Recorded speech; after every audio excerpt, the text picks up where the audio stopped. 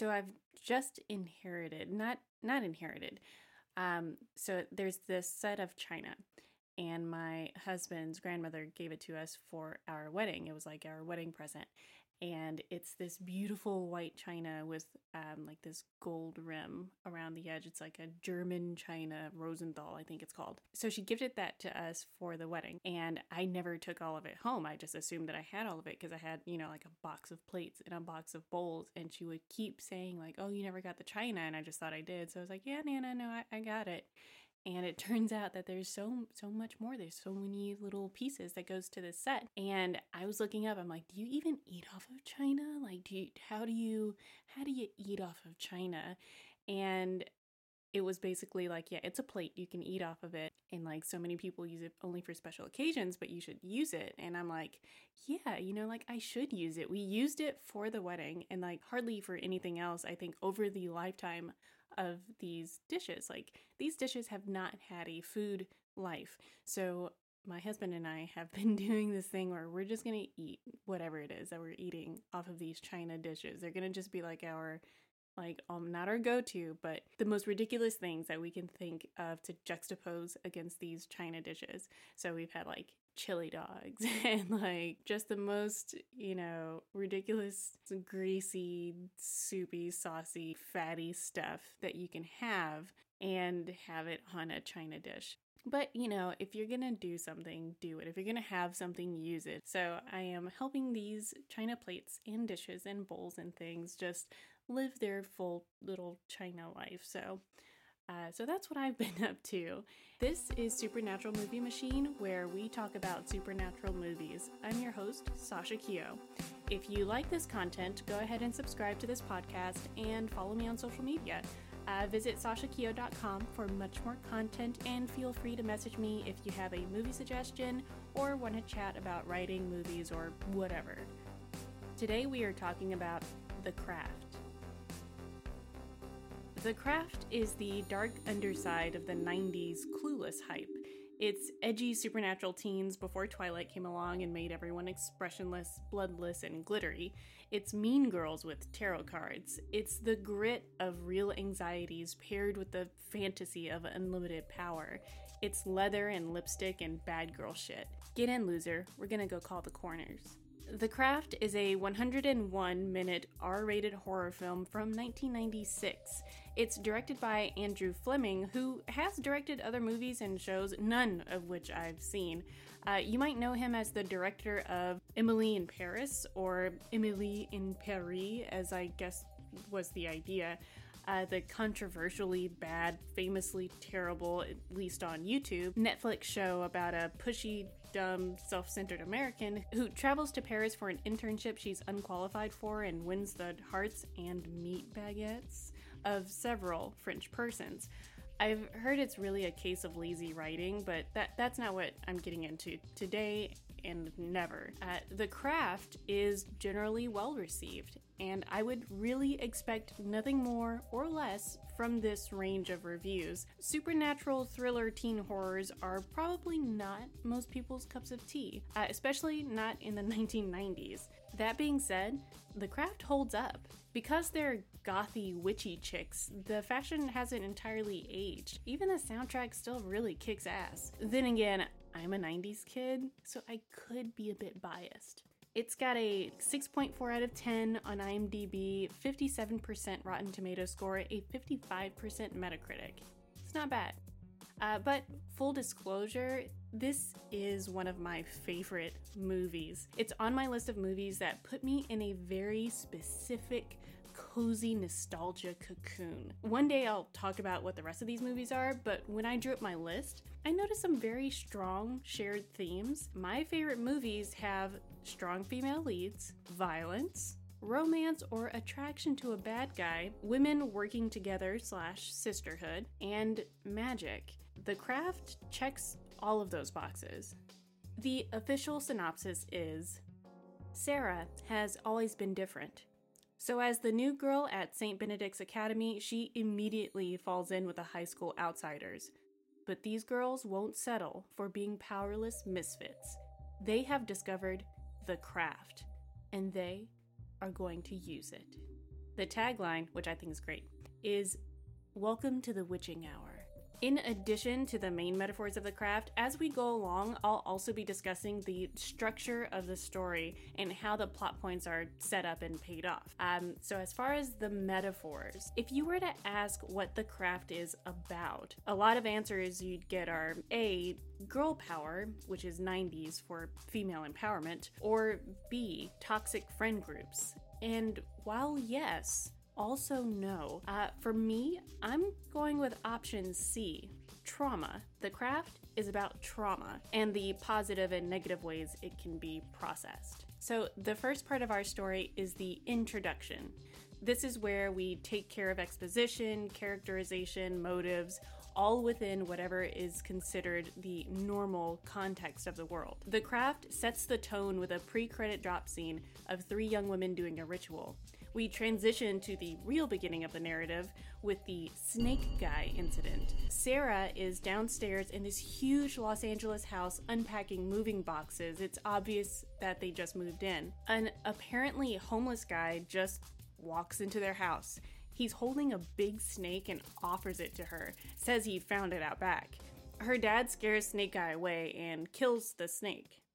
At school, Sarah sticks out a bit. She's new and doesn't have a uniform and seems a little nervous about everything, but confident enough to just give it a go. She doesn't know it yet, but there's another group of girls who stick out as much as she does. The 3 of them walk down the hallway and everyone gives them a wide berth, like avoiding them like the plague. One of them is black, one of them seems super shy, like she's hiding her face in a book and drowning in an oversized jacket. And the third, walking in the very center, looks like if fuck off were a person. Classic schoolgirl goth aesthetic, black eyeliner included. 3 dude bros, before there were dude bros, are at their lockers, and 2 of them make a point to mock her with a scary bitch alert. The third stays aloof. You don't know it yet, but you've just met almost everyone of note in the movie. The shy one notes that the almanac predicts the arrival of something and suggests hopefully that maybe it's their 4th. They need 4 to call the corners north, south, east, and west.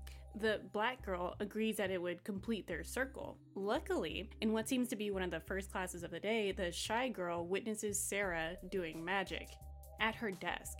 She's zoned out and focusing on her pencil, making it stand on its tip and rotate. Straight up magic. The shy girl gives a weirdly audible gasp, and Sarah snaps out of it. In the next class, which she also has with Sarah, even though the school looks huge, but whatever, the shy girl tells her 2 friends that she's here, it's someone to be the 4th. Sarah then walks right up to them and asks if she can partner up with them as a lab group, and they just stare at her. So Sarah leaves thinking that it's just some mean girl shit. At lunch, we meet the aloof dude bro. He was also in that first class with Sarah, he just didn't see the magic part. His 2 clown friends were being clowns to Sarah too, and he wanted to apologize for them. Sarah tells him that you are who you hang with, which, considering how the rest of the movie goes, is basically hitting a theme home with a hammer. But aloof dude bro, his name is Chris, and he gives us our expository introduction of the 3 girls. Sarah mentions that they've been rude to her, and he warns her right away to stay away from them, that they're witches. We get a little backstory here, filtered through Chris's perspective. The classic fuck-off goth chick is a major slut, not that he would know from experience, and the shy girl has burns all over her body. And the black one, well, he doesn't say anything about her, as if she's not even there, which you'll notice as we go along is its own recurring theme, whether they meant to do it or not. After school, the witches catch Sarah watching Chris at football practice. They call her out on it because it's lame and do the "get in, loser, we're going shopping" routine. We learn their names too. The shy one is Bonnie, the black one is Rochelle, and fuck off is Nancy. Nancy warns Sarah about Chris, that he's a disease-spreading jerk, and that she speaks from experience. Bonnie points out self-harm scars on Sarah's wrists. Sarah admits to what they are, and the girls accept it without any prying questions. They go to a supremely perfect, cozy, witchy books and supplies store. This is still kind of a fantasy of mine, to live in a walkable city with mixed-use housing where you can stay in the top floor of an apartment of the bookshop that you run. It would smell like incense, oils, and coffee, and have soft music playing. Somewhere between the shelves, there'd be like a cat with a little bell on his collar. A breeze would pass through from time to time, pushing the door open like a visitor. "Come sit for a while," you'd say to no one as you opened another shipment of books that you can't wait to put on the shelves. You're not rich, but the ends meet enough for you to live a good life. You love what you do and have time for yourself, your family, and the world around you. Anyway, this is that kind of bookshop. In the back of the shop, there's a section that's curtained off. Sarah reaches to draw back the curtain, but the shopkeeper stops her firmly. This woman is the real deal. Sarah, unlike her friends, isn't going on a shoplifting spree, so the shopkeeper already appreciates that because the other three steal and she knows it. And I want to point out that Sarah gets a hardback journal, 3 or 4 candles, and a book on how to use candles, all for $20.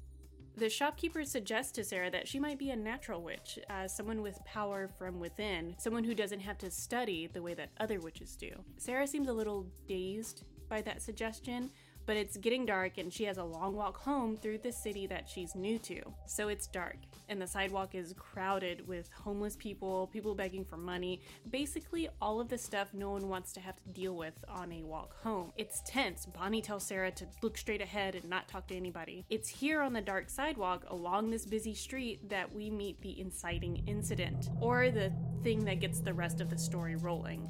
It's a separation from the introduction where everything was normal, and now that's all gonna change. Because the snake guy is back. He's one of the huddled masses on the sidewalk, and he and Sarah recognize each other. And he's got another snake. He's stumbling after her, trying to tell her that she needs to listen to this dream he had about her. In the dream, she was dead. Sarah races across the street, dodging traffic, and Snake Guy follows. Only he's walking too slow and the cars are coming too fast. The 3 girls on one side of the street look at him, and Sarah from the other side also looks. They have like a spidey sense moment, then wham. Snake Guy gets absolutely nailed by a taxi. The shot is crazy. The back tire of the taxi just goes over the Snake Guy's head. There's no question that the Snake Guy is dead. The girls run away, crash landing in a nearby park on some very questionable, very public abandoned couches. This confirms it. Sarah's the one. She's the 4th. With her, they can call the corners. They can make things happen. Now they can call on Manon, and maybe he'll listen. It's explained to Sarah that Manon is older than the concept of God and the devil. Manon is the universe, it's nature itself, which, yeah, is cool and all, but if that's the case, then maybe Manon wouldn't be like a he. Manon would probably be more of a they situation, but this is 1996, and maybe Manon doesn't give a fuck what you call him, because that's a human contrivance, and Manon is comparable to an Eldritch god. Sarah is in shock over the whole thing, realizing that, yeah, maybe she's a natural witch. She starts describing all of these instances of her wishes coming true, things that show she's naturally gifted. Nancy is skeptical, and as Sarah goes on and on about it, even though the stories are about how her wishes backfire, like a pipe bursting when she wants it to rain, or going deaf when she wanted it to be quiet, Nancy starts to seem a bit jealous or mean-spirited. She tells Sarah that if she can do all that, then why doesn't she invoke the spirit? As in, call Manon into her body and let him fill her with his power. Nancy says that he takes everything that's gone wrong with your life and he makes everything better again. Sarah balks at the thought. Nothing makes everything all better again, she says. Taking that personally, Nancy sneers. Well, maybe not for you. Her mood soured and weirded out, Sarah leaves the girls and goes home. Let's categorize the next few scenes as everything that's gone wrong with your life. Here's where we get more backstory on our characters and their individual internal motivation. It's the difference between what they want as a coven, to have a 4th to call the corners and make things happen, and what they each want for themselves. It's such a great place for it too. We're already hooked by the introduction and the inciting incident. Some interesting shit is about to happen, so now we fill in the outlines of our characters while at the same time transitioning from a point where things are okay to a point that leaves everyone worse off than where they were. All of these situations act as setups that the plot can and should pay off. Starting with Sarah. After pushing away from the witches, she decides that she's gonna hang out with Chris. He's the only other person we've seen her interact with, so she hasn't been making any friends. This hangout is so full of red flags. She barely knows this guy. She's out with him in a secluded area where there aren't many other people around. He's talking shit about the other witches, like about how their heads are weird. They kiss, even though this is like the second time they've spoken, and when his friend leaves, he tells Sarah to come with him to his house since no one's there. Not asks, tells. Sarah straight up tells him, "No, I don't want to do that. I have to go home." She doesn't want him to be mad, which, no, he doesn't have the right to be mad. No one does. But she obviously likes him. She just didn't want to have sex with him on their literal first ever hangout. But he's got this stunned look, and you can tell he feels some kind of way about it. Nancy's the one that tells Sarah the next day that Chris has spread an awful rumor about her, that not only did she sleep with him, but that she was the lousiest lay he'd ever had. Rochelle tells Sarah that Chris had said the same thing about Nancy, who reminds Sarah that she told her that he was a jerk. Next, we find out that Rochelle has a goddamn bully. It's Marsha Brady, and she's racist as hell. They're on the same swim team, and Marsha does not pass up an opportunity to antagonize Rochelle. She picks a hair out of her brush and says, "Gross, it's a pubic hair. Oh wait, that's just one of Rochelle's little nappy hairs." Bitch, damn. Rochelle flat out asks why she's doing that.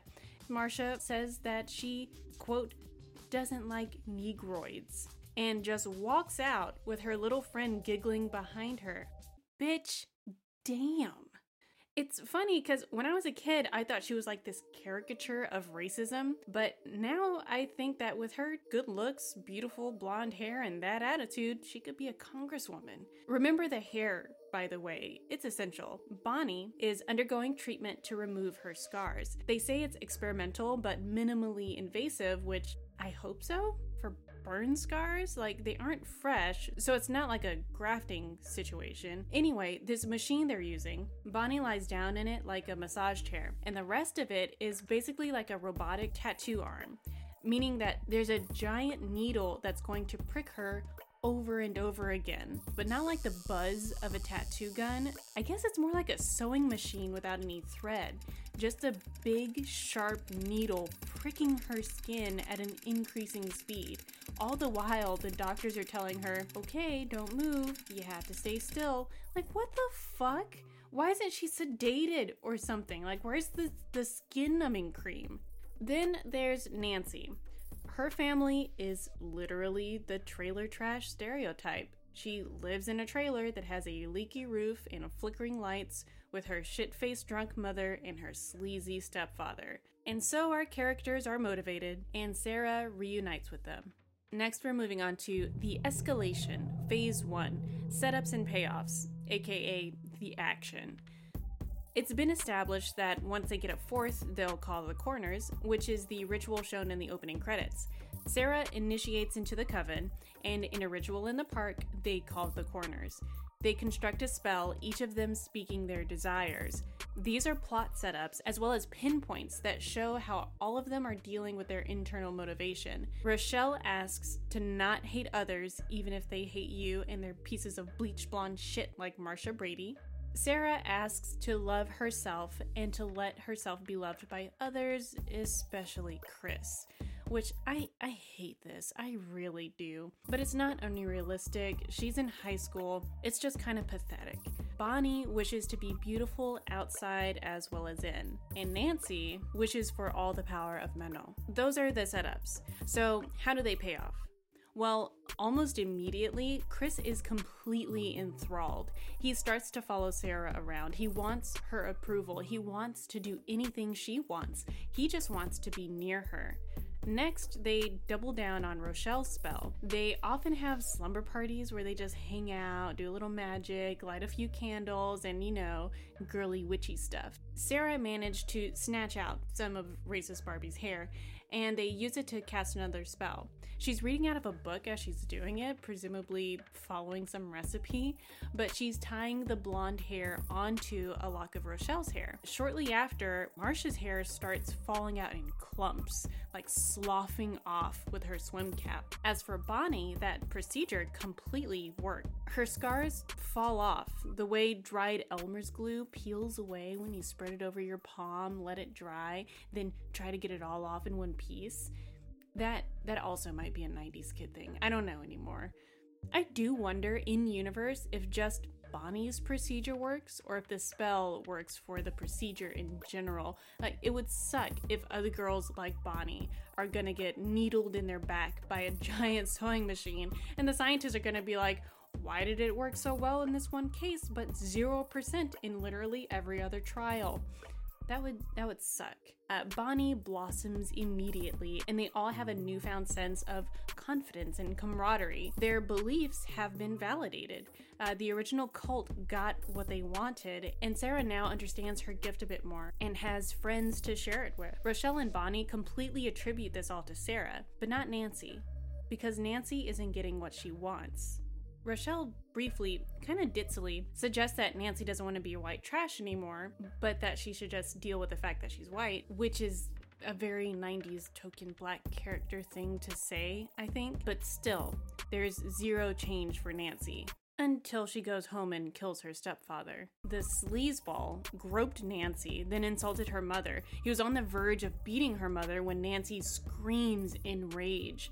The power goes out, stepdad has a heart attack and dies. If that wasn't good enough, it turns out that he had some kind of policy, one that paid out $175,000 to Nancy and her mom, which is a life-changing amount of money. In today dollars, accounting for an average inflation rate of 2.36% with 2022 having an inflation rate of 8.54%, that's $320,670.49. That's a lot of money. Enough for them to get out of the trailer park and into a beautiful apartment and new clothes. So now we enter the escalation phase 2, rising stakes. Things are looking up for our coven. Everyone's got what they asked for and their abilities seem to be growing. Sarah shows them a new trick, glamour. With magic they can create realistic illusions. But with these great powers comes great responsibility and higher stakes. The shopkeeper provides the coven with some guidelines as they travel through this part of their journey. Magic is neither good nor bad. Good or bad is in the heart of the witch. A spell can't be undone. It's a force that's released and it has to run its course. And whatever you send out, you get back ×3. And for the low price of $25, Nancy buys a book on how to invoke the spirit. The shopkeeper is surprised. She says that's only for very experienced witches. But it's also like, you sell it here though. It was just like here on the table. The title of the book is Invoking the Spirit. It just doesn't seem like it's a secret or a protected thing. I think that it would have been better story-wise if they'd just been talking about invoking the spirit and the shopkeeper overheard them, but that's okay. $25 is $25. With the shopkeeper's rules as a dire warning, the coven presses on. Nancy still hasn't gotten her wish. She wants to invoke the spirit.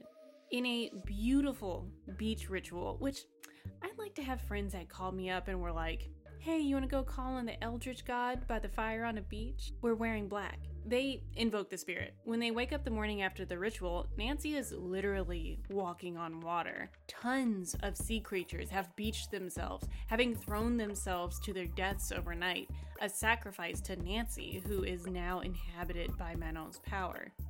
Sarah freaks right the fuck out and thinks that they should consider their actions and stop what they're doing. She is realizing that, like her other spells, these are also turning out to be monkey's paws. As a side note, a monkey's paw is when a wish is granted, but the repercussions of that wish being granted are overall negative, even though what you wanted would have been a positive to you. Sarah's spell is already starting to backfire. Chris is obsessed with her now, to the point of stalking. She accuses Bonnie of having turned into a conceited narcissist since she became beautiful. And Rochelle is still there, and now Nancy's gone crazy with power. Nancy asks Sarah if she's in or out. Sarah doesn't want out, but she doesn't want to be another unquestioning follower the way Rochelle and Bonnie are. Later, Rochelle sees Marsha Brady crying in the girls' locker room. Marsha's almost bald now. Her scalp is a tender-looking mess. She cries, "What did I do to deserve this?" Which makes me think that she didn't learn anything. She's asking this to the girl she called a negroid. Maybe it's a "why are you doing this to me" kind of thing, but it really comes off as a hypothetical, like, why, Greek chorus, would this harm befall me, the racist? Rochelle gives this look to a mirror that I used to think meant that she felt bad because she looks at her reflection and the reflection, instead of looking back at her, also looks away. I used to think that that was shame, but really watching now, I think Rochelle is just having the first twinge of worry that what if this does come back ×3? Speaking of not learning lessons, Sarah had a fight with the girls, so what does she do? Goes and talks to fucking Chris. Chris, who is obsessed with her. He's desperate for her. Quote, "I have to be alone with you. I have to see you. I don't know why. Why are you being this way? It's just dinner," he begs. "Come on." He coerces her into going out with him. Just so many red flags. Chris drives Sarah out to a remote road and pulls over. They talk for a bit and then Sarah asks, "Aren't we supposed to go to a restaurant?" Then Chris tries to rape her. Luckily, she was in the field over from Rochelle's home. Rochelle, who evidently lives alone because why else would the teenage daughter of the family be the one to open the door in the middle of the night? There's no peephole or nothing. Or maybe it's because it's 1996. But in no time at all, the witch squad is all there for support and Nancy is out for blood. Nancy stalks over to the house party Chris is sure to be at. She lures him upstairs and then throws herself at him. Like, what? She seems offended by his obsession with Sarah when she was right there and had been the whole time. Chris rejects her, which almost sends her into a meltdown, but then she remembers glamoring. She shifts into Sarah, a perfect illusion of her. Chris is drunk and enthralled, so he can't tell the difference and doesn't care enough to ask why Sarah's suddenly wanting to jump his bones. The rest of the witch crew arrive to interrupt Nancy, following Sarah's lead. When Sarah steps into the room, Chris is dumbfounded and scared. He realizes that Nancy isn't just goth chick witch anymore. She's a witch. Nancy tells him that his beloved Sarah is also a witch and one who put a spell on him to make him love her. Chris asks Nancy why would she even care? Another victim in this narrative that seems completely oblivious to the reason for their punishment. Sarah is trying to de-escalate the situation, but it's just not working. Nancy says that Chris needs to be punished because he tried to hurt Sarah, but Chris calls Nancy jealous, and Nancy fucking loses it. She tears into Chris that he's nothing, that he doesn't exist, that he's shit. He treats women like whores, but he's the whore. He stammers out a politician level apology, not because he means it or understands his wrongdoings, but probably because Nancy is literally floating at him across the floor. Nancy does not accept his apology. She ends his life. He tumbles out of the window behind him onto the pavement below. So now the story is at the turn. Something terrible has happened. We have to take some time aside to process this loss. This is a point of failure for the main character. So we see Sarah grieving for Chris later out of guilt.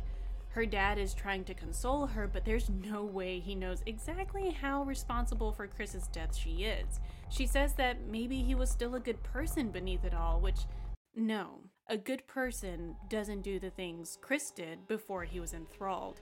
Even if it was out of insecurity, he may not have deserved death, but he wasn't a good person. Imagine this guy let loose on a college campus. At this point, there's a sudden dynamic shift in the coven. Everything that she feared is true. The worst has happened. Her magic caused someone's death. And then she learns that she is, once again, friendless. When Sarah tries to work magic on Nancy with a binding spell to keep Nancy from hurting anyone else, Sarah is visited by nightmarish visions of the witches, cackling and taunting her. They corner her the next day in school and tell her that she's betrayed the coven and needs to die because of it. They don't need her anymore. They have Nancy, a vessel of Manon. And now we have reached the all is lost moment. Not having anywhere else to go and not knowing what to do, Sarah retreats to the bookstore. The shopkeeper is so knowledgeable and maternal that Sarah instinctively seeks her out. The shopkeeper tells Sarah that she's the strongest witch she's ever met, and that in fact, her mother was also a witch. She can sense Sarah's mother trying to protect her. The shopkeeper tells Sarah to embrace her natural gifts and to bolster herself with the power of Manon by invoking the spirit. That curtained place in the bookstore is actually a powerful temple. She and Sarah begin the ritual, but Sarah is run off by a vision of the shop exploding. Nancy, Bonnie, and Rochelle are ramping up their attack. Frightened by this, Sarah runs all the way home. There, the coven catches up with her. They tell her that her parents are dead, that she's all alone now, and that she must want to die too. Nancy speaks every fear in Sarah's heart. She tells her that she killed Chris, that she killed her mom because she died in childbirth. She plagues Sarah with visions of snakes and bugs surrounding the house, filling every room, psychologically terrorizing her. By this point, the witches are powerful enough to literally fly, and they hover in Sarah's living room as Nancy calls her weak, pathetic, and even mocks her when she cries. Sarah runs upstairs to try to stem the bleeding and collapses. It seems hopeless. They aren't going to let her live through the night. This leads directly into the final battle and climax. Our hero is down but not out. She faces a decision and has to face her fears, has to face herself and embrace it all and act. The coven tensely waits for Sarah to die. When Rochelle refuses Nancy's order to go and check on Sarah, Nancy snaps that she'll cut her throat if she doesn't. Bonnie drags Rochelle upstairs with her. Sarah's not dead yet. She's laid out on the bathroom floor, fading in and out, weakly trying to call the coroners. Remember, it took all 4 of them to invoke this spirit before. When she hears Dumb and Dumber coming up the stairs, she whispers a little spell that calls back to the 3x3 rule. The girls catch their reflections in a mirror and are horrified. Bonnie's scars are back, but they also cover her face this time. Rochelle's scalp is patchy and bald. They rush down the stairs, past Nancy, and into the night. They're out. It's just Sarah and Nancy now. Sarah gets serious about the invocation, guided by her mother's whispered encouragement. It's time for the boss fight. And it's an excellent magic fight. No glowing hands and swirling CGI lights shooting out of people's palms. Just creepy, magical, psychological gags like Nancy's fingers turning into snakes as cockroaches pour from her sleeves. There's a wind tunnel effect that perfectly captures the force of Nancy's rage, and it's just the right amount of effects for the movie. Sarah is willing to let Nancy go. She's got the power of Manon inside herself now, and Manon is pretty pissed about Nancy's abuse of his power. Nancy wants to just apologize and leave, but Sarah isn't going to let her leave without binding Nancy from doing magic. This magic that has been Nancy's only source of power. It's the one thing that she wanted. So Nancy flips and tries to kill Sarah, but Sarah kicks Nancy's ass and binds her as she lay unconscious. Now we're at the conclusion. Some days after this has all gone down, we see Bonnie and Rochelle show up to Sarah's house with some fake-ass apologies, but they're really there to see if Sarah still has any magic, because they don't. Sarah blows them off, and they have the audacity to be like, she probably doesn't have any powers anyway, lol. But they're really fucking wrong. Sarah calls down some lightning out of a clear blue sky to show them that, yes, she has power, but she isn't going to abuse it and live out psychopathic fantasies like Nancy did. Because Nancy now lives in a mental institution, strapped to a bed and heavily medicated, talking about how she used to have magical powers and used to be able to fly. What I like about the writing of The Craft is that it uses very concise setups to tell the story. Because they keep paying off as the stakes continue to rise. Every action is in service to the setup, and the character arcs follow their continued reaction to the rising stakes. Sarah and Nancy both have full transformative arcs. Nancy obviously has a negative arc, and Sarah has a positive one. Rochelle and Bonnie do have arcs, but they're not as transformative. They're not really shown to have learned their lesson, and while they're in a better off position than at the beginning of the film, there's no real redemption for them. Not that there has to be. I will say also that most of the characters in this movie have an "I don't know what I did to deserve this" problem, but I think that's just how selfish people are. They have no awareness that they do deserve for bad things to happen to them. So I'm not sure if it's good or bad writing because the concept is solid, but the execution makes it seem like these people are just baffled as opposed to genuinely recognizing that, yes, I do bad things, but no, I don't deserve punishment. You'd really need both for it to be satisfying, and you get that with Rochelle and Bonnie, but everyone wants Sarah to really punish them at the end, not just scare them. I also think that they should have gone totally Mean Girls and shown Sarah with some decent human beings as friends at the end, but whatever. She's probably still wrapped up in the murder investigation, because there would be one, right? Alright, so let's talk about girl power. Anytime there's a movie with a woman-dominated cast, people will call it a female empowerment movie. While it's not always wrong, it sure as shit isn't always right.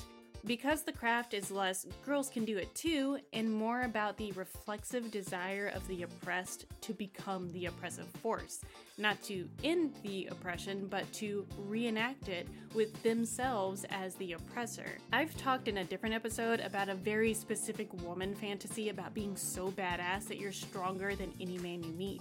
Like Charlie from Long Kiss Goodnight, or Charlize Theron in whatever she's in, or Zoe Saldana in whatever she's in. That's a reasonable level of self-empowerment.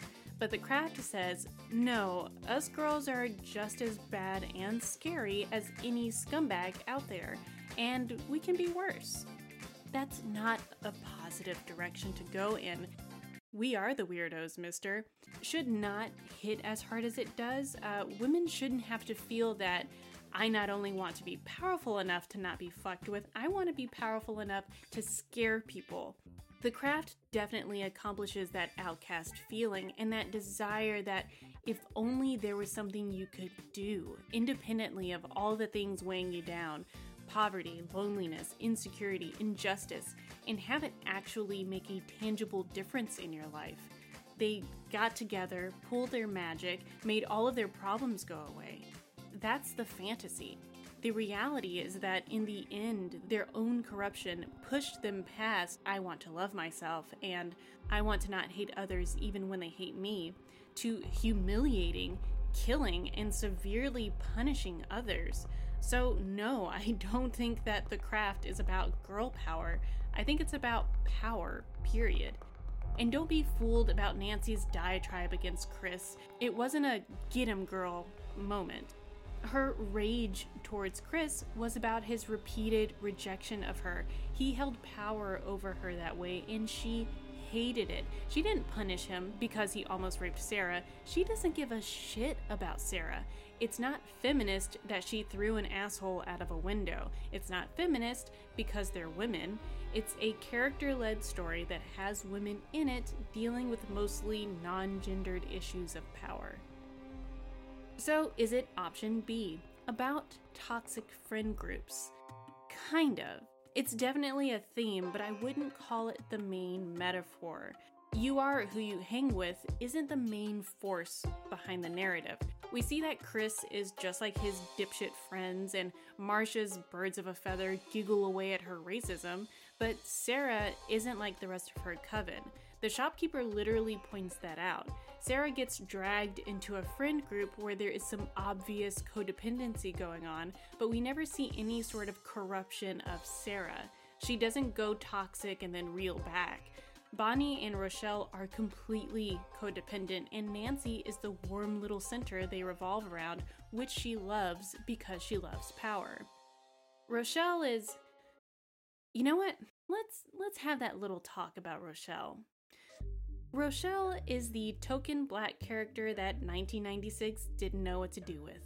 There, I said it. She is hardly ever referenced in the third person. In most scenes, she's just kind of there. She's getting the very least out of everyone. Sarah's getting Chris to be her love slave. Nancy got a whole new life. Bonnie got a whole new body practically. And Rochelle made someone else's hair fall out. And I know that Marcia was being racist, but Marcia is not shown to have learned her lesson. She's shown to be punished, but what does Rochelle really get from that? In the scene where Nancy is driving her new car all fast through traffic and the girls are whooping and hollering, I get Nancy. She's newly powerful and rich. I get Bonnie. She says she spent a good part of her life as a monster, and now that she's not, she wants to have some fun. Sarah isn't having a good time. But what does Rochelle get out of this? We don't see her life, so we don't see her improve in any way. We never see Rochelle's parents. When she opens the door in the middle of the night, no one's home. Her whole witch crew showed up and not even a glimpse of an adult. We see everyone else's parents, not Rochelle. The scene where they go to the house party, Marcia actually comes up to Rochelle and it looks like they're gonna start talking, but the scene is cut. Gone. The scene is supposed to be Marcia apologizing in some way, and it's cut from the story. And I wonder if it's because they didn't know how to arc her character. They couldn't have her be redeeming racist Barbie in one scene, and then hunting down Sarah in the next, right? What they should have done is have Marcia apologize. She wouldn't be apologizing because she's not racist anymore. She just wants her hair back, and she's willing to apologize to Rochelle to get it. Rochelle should have told her that that's what she gets for being racist, along with her little rat friends, and that it's less than what she deserves. Marcia can go run away to her little clucks of friends, and Rochelle can have a moment, just a flicker of remorse, because she didn't want to destroy this girl. She just wanted to be left alone. Bonnie could catch that look on Rochelle's face and say, "You know she deserves it, right?" And Rochelle could say, "No, she deserves worse." And then they can laugh and go upstairs, which ties us back to toxic friend groups. While it's an element of the craft, I wouldn't write a thesis on it. What I do believe is that the craft isn't about outcasts and weirdos. It's about trauma and how we process traumatic experiences. We are introduced to the characters by their traumas. Bonnie was horribly burned in a childhood fire. Nancy is characterized as a slut to show her as being socially undesirable, and Rochelle isn't mentioned at all. These girls aren't just outsiders, they're trauma victims. Bonnie's physical scars have left her with deep psychological scars as well. She's terribly insecure. Rochelle is dealing with someone being an out loud, in-her-face, full-on racist, complete with a loyal minion. There's even a hint that their swim coach is aware that Marcia bullies Rochelle and isn't doing anything about it. Probably another subplot that was cut. Sarah tried to kill herself. Her mother died giving birth to her, and she's never felt like she fit in anywhere. This isn't just a girl clique. They're not just 90s dorks and dweebs and wannabes. They have serious problems and are each trying to deal with their trauma in different ways. Witchcraft is just the avenue that they've chosen to channel their energy through, but what each of them wants is to be healed of their trauma. The setups eagerly identify the traumas, and while a book could have filled out the characters a bit more, especially Rochelle, for a script, each setup was absolutely clear as to what the goal was. The way the craft handles the trauma isn't about wallowing in it either. We see a clear progression of how each girl processes her trauma. They begin by commiserating. Their issues are what brings them together. If Chris hadn't turned on Sarah and had been the friend that she very much wanted, Sarah wouldn't have gone back to the coven. It's when she finds that she doesn't fit into the social fabric, that she's been pushed out, that she's drawn back into the witch club. In a way, being around other people dealing with issues forces her to confront her own. Now, the witches. They've been commiserating for a while and getting nowhere, because wallowing in your trauma but not doing anything about it or being able to do anything about it is unhealthy and offers zero progress. Then along comes Sarah. The craft presents Sarah as someone who is naturally intuitive, has a moral code, and readily faces her issues with self-reflection and self-governance. She has healthy coping mechanisms that allow her to channel her energy in a positive way. With her energy added to their coven, they begin the process of healing. When they do their first spells, each of them are hopeful, kind, and well-intentioned, except Nancy. Nancy, who has already chosen how she's going to deal with everything that's gone wrong in her life. She's going to get powerful, and she's going to use force. She's going to make the world pay and has no qualms about making people suffer. They are polar opposites of how people deal with trauma. And let's get one thing straight about trauma. It sucks. There's no, well, it was kind of a good thing because this other good thing came out of it. No, the good thing is good. The bad thing is bad. One does not justify the other. It's like the portion of society that thinks being poor will make people work harder because they have more to gain and more to prove. Poverty is violence, and being subject to poverty is traumatic, and while magic may be neither good nor bad, all trauma is bad. When it comes to what's in the heart of the witch, what a person can control is how one reacts to trauma. Nancy is full of rage. It's understandable rage. The craft shows you bad things happening to bad people, and you know that it's wrong, but you can't help but feel that, yeah, they deserve it. That's how Nancy sees everything. She justifies every cruel thing she does. The snake guy was gonna hurt Sarah. Was he? Chris tried to attack Sarah. Yeah, but we all know he's enthralled beyond his power. Sarah believes that everyone can be redeemed. She feels guilt over her part in the harm being done. She's willing to give everyone a chance to do the right thing. She confronted Chris and asked why he lied about her. Her spell against Marcia Brady only worked because Marcia continued to do harm to Rochelle. In the end, she only binds Nancy so that she can't hurt anyone. As the stakes rise and the girls start getting what they think they want, a reflexive apathy sets in for the rest of the coven. After so much suffering, they are getting what they feel they deserve, and fuck everyone else. Nancy's line, "It's fun, it's scary, who gives a shit?" should be the millennial Gen Z anthem. A little relief can reveal just how much of a burden you're carrying. A little relief when you're on the edge of trauma can make you want to throw it all to the wind. Who gives a shit? Why keep it all together? Why care? It's fun. It's scary. Who gives a shit? Of course, that's not the healthy response, and it's why Sarah shrinks back from them as they're all cackling in the face of death as Nancy runs a red light. Seeing active, frantic apathy, a cackling, mad, no fucks given apathy, might make you shrink back if you're trying to actually get things right in the world. In the long run, following that instinct to be self-reflective and self-possessed, to be kind over being cruel, and not ever being afraid to be firm about staying on the right path or getting back on it even if you've slipped up, that's the path to healing. It's the path to true innate power, and it's the path out of the mouth of madness. If I could give this movie 10 stars and a hug and read tarot cards with it all night, I would, should, and have. The craft was and continues to be one of my absolute favorites. The magic in it feels real, the escalation of the story is appropriate, and it manages to remain in the realm of the reasonable while still being dark and enticing.